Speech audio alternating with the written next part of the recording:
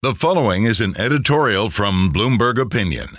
This was written by the Bloomberg editorial board. Millions of students who entered high school at the height of the pandemic are set to graduate this spring, with little hope of recovering from the learning loss incurred while schools were shut. Simply put, they're running out of time.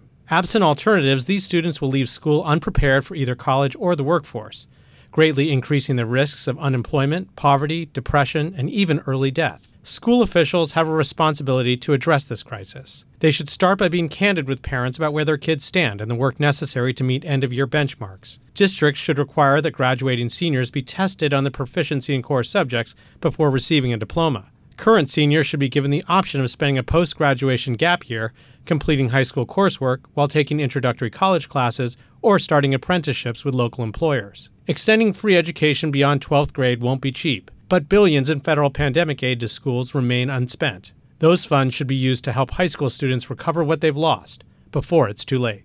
This was written by the Bloomberg editorial board. For more Bloomberg Opinion, go to bloomberg.com/opinion or OPIN Go on the Bloomberg terminal. This has been Bloomberg Opinion.